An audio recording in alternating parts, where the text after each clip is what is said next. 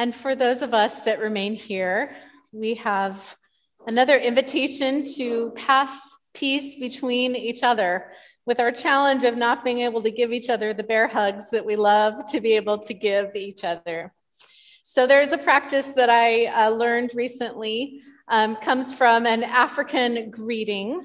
I'm not sure which country or culture in Africa, but it's a really beautiful way of greeting each other, where one person says, "Here I am," and the others respond, "I see you." Here I am, I see you.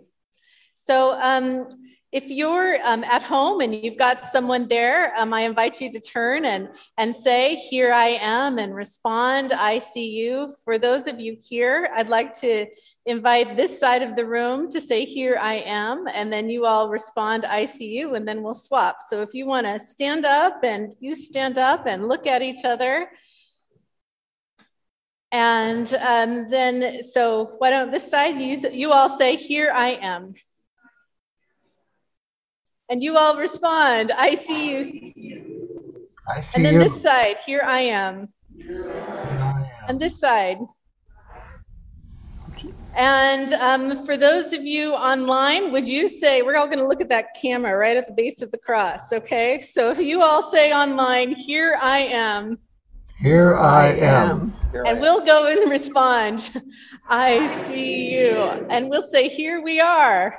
Here we are. And we're trusting that you sang back to us, "I see you." So welcome, everybody. Let us see each other as we move forward. You're welcome to be seated as we begin, or we continue our service this morning.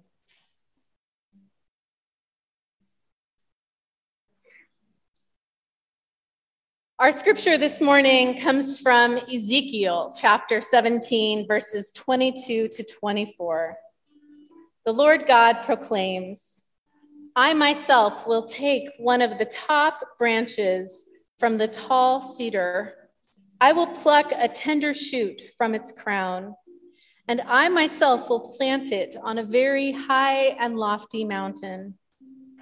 On Israel's mountainous highlands I will plant it, and it will send out branches and bear fruit. It will grow into a mighty cedar. Birds of every kind will nest in it and find shelter in the shade of its boughs.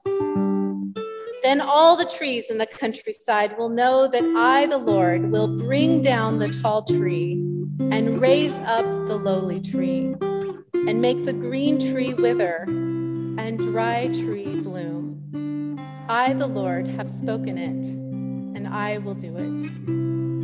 For the word of God in Scripture, for the word of God among us, for the word of God within us, we say, thanks be to God.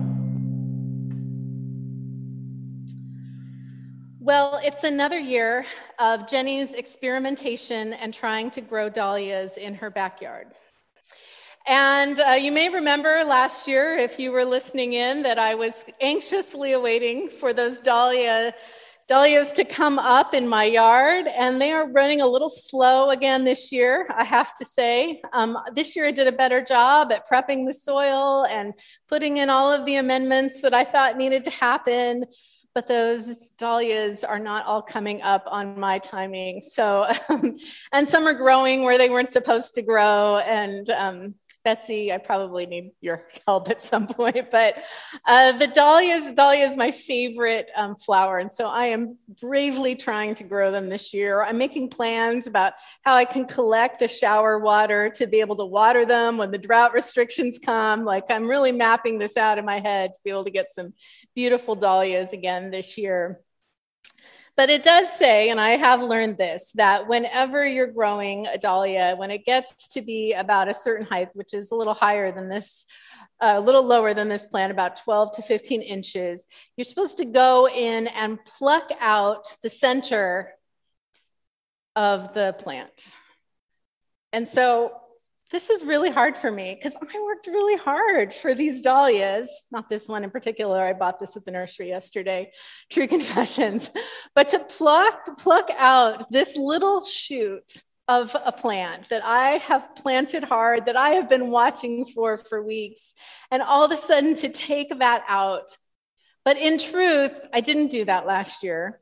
And so my plants got a little straggly and tall, and I should have had the courage to go in there and take out that center bit of the plant to allow it to get fuller. Obviously, someone did this at the nursery before I bought it because it's looking pretty good and healthy. And this is kind of the image that we get in this passage in Ezekiel, where it says that God will come to the tallest and the most beautiful cedar tree and pluck out that top green shoot. And then God will take it, it says, up onto the mountaintop and plant it there. Which reminds me of another one of my favorite plants in the world, which is mountain fruit vines from Napa Valley. I love those mountain fruit wines because they're robust, and you can almost taste how hard that vine has worked to grow in that rocky soil.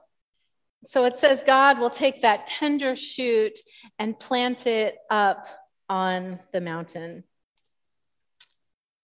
This is an interesting image that says to us a lot about how God works in the world, about how God works in our own lives, about what we can be watching for as we live our lives with God.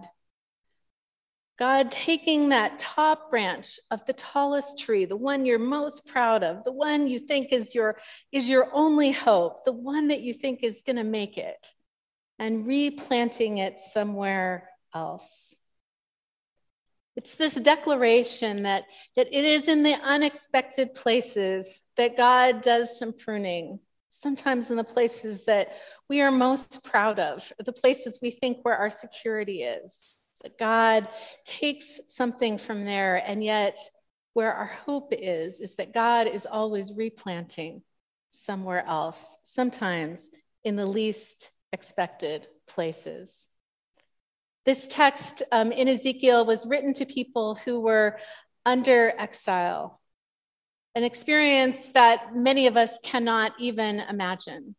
What it would have been like to be forcibly removed from your home and your homeland, to be put in a foreign country under an occupying government, to have had families separated, to be missing those tender places. This text comes to the people of Israel who feel as if the thing that is tall and big in their world is the empire, is Babylon.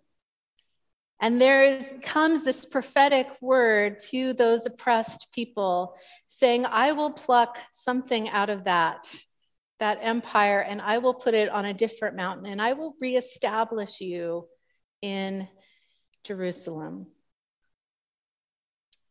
Ezekiel invites us to consider how God works with the systems of this world. The systems of this world that we think is where our hope lies. We think that is where the future is, in those things, places that are strong, and those institutions that are moving forward.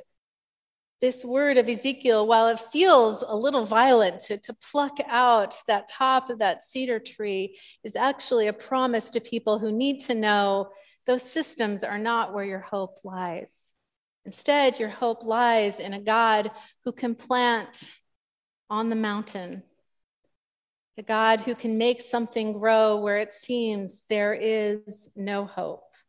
The passage ends by saying, I, the Lord, bring down the tall tree and raise up the lowly tree and make the green tree wither and the dry tree bloom.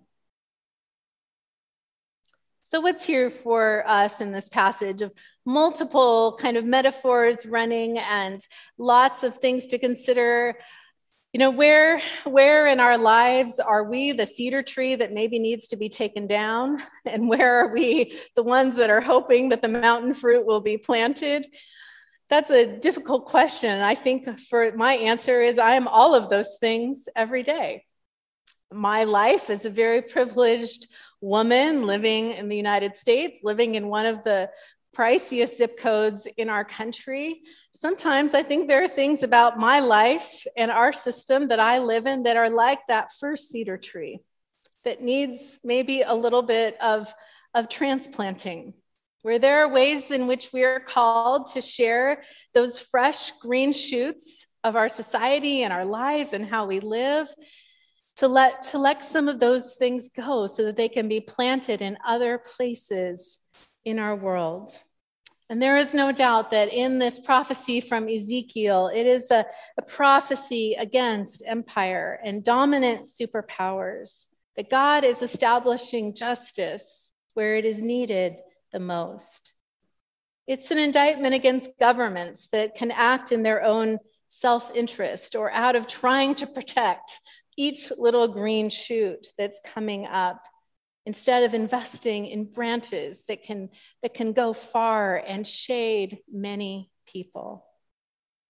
And Ezekiel invites us to consider how God may see these systems when they do not work for the common good. God is working to establish justice.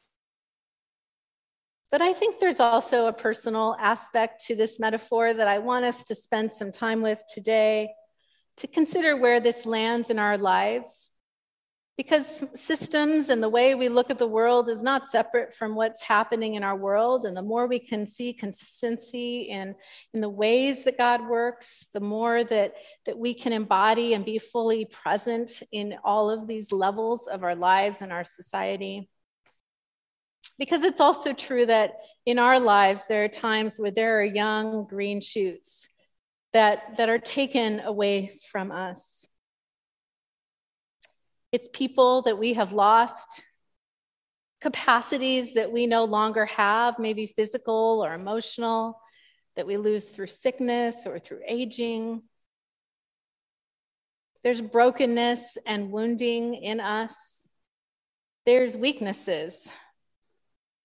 And we struggle to know why it sometimes feels as if those things are plucked and pruned out of our lives. And I'm not saying that's always God's hand that does that, but it does seem that often there's things that we lose that are our hope, that are those little green shoots that we're waiting to see come up. Those places where we thought our hope was and our strength was. And so this passage invites us to hope in that loss for ourselves as well. To hope in a God that can take those things and plant them in a different place.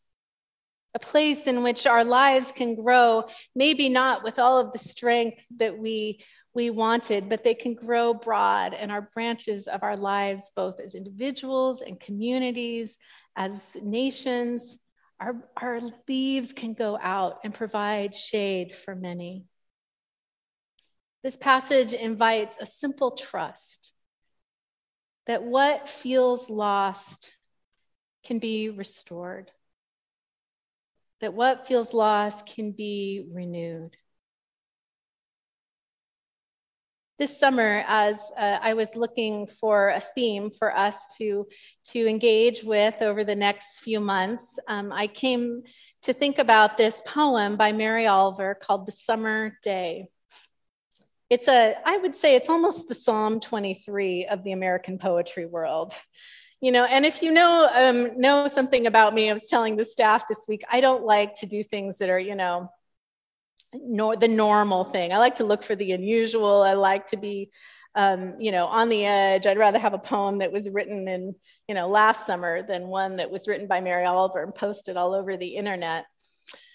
Nevertheless, this poem came to me as the poem for this summer, The Summer Day. So I'd like to read it to you. Who made the world? Who made the swan and the black bear? Who made the grasshopper?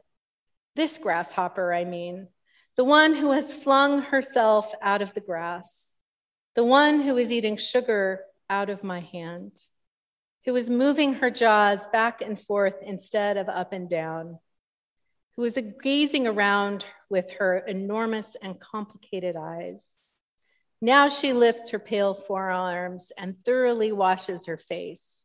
Now she snaps her wings open and floats away. I don't know exactly what a prayer is. I do know how to pay attention, how to fall down into the grass, how to kneel down in the grass, how to be idle and blessed, how to stroll through the fields, which is what I have been doing all day.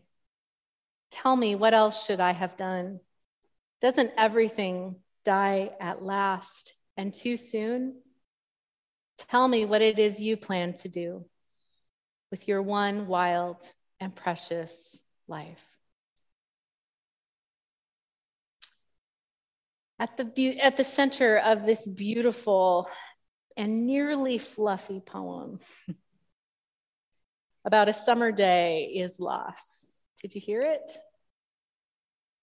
Doesn't everything die at last and too soon? This tiny little line, I think, is the key to this poem, is what makes it come back to us again and again. How will we live even when everything we know will die?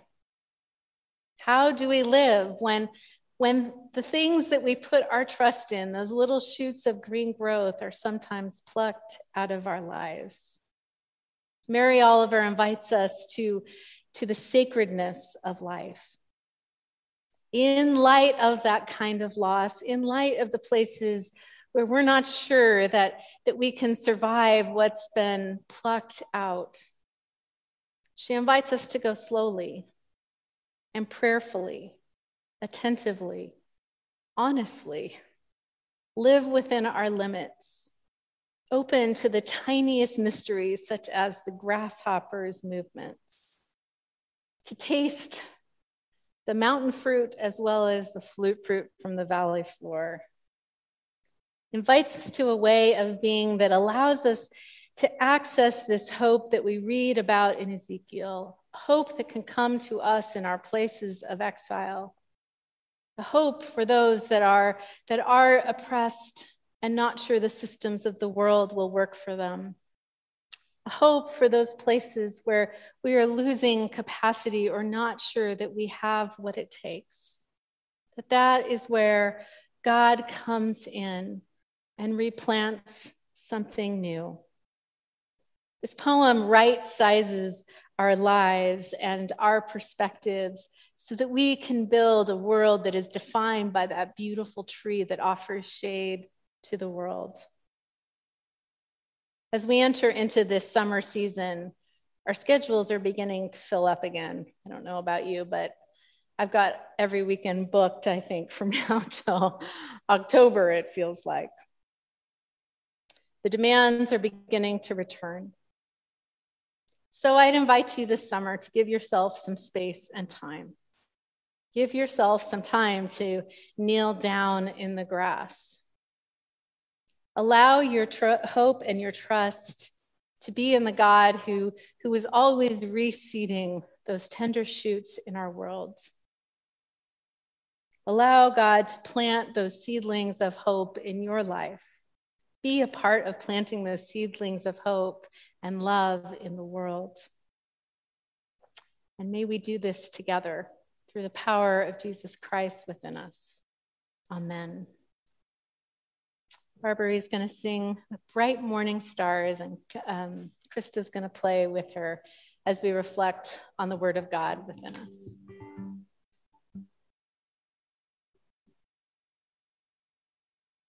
Bright morning stars, arise there.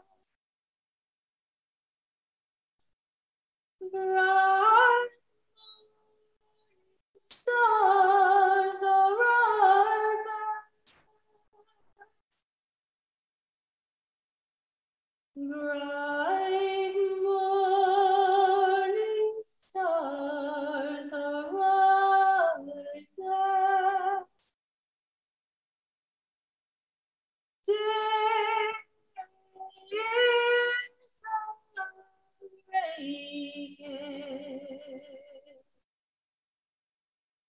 in my soul.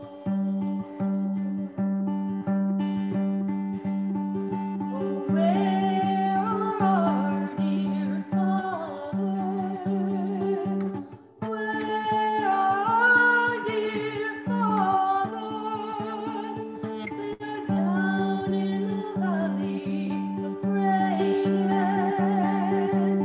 Days of breaking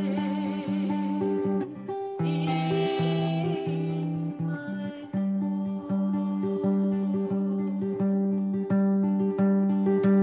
Where are dear mothers? Where are dear mothers? They have gone up to heaven shouting. Days of breaking in my soul.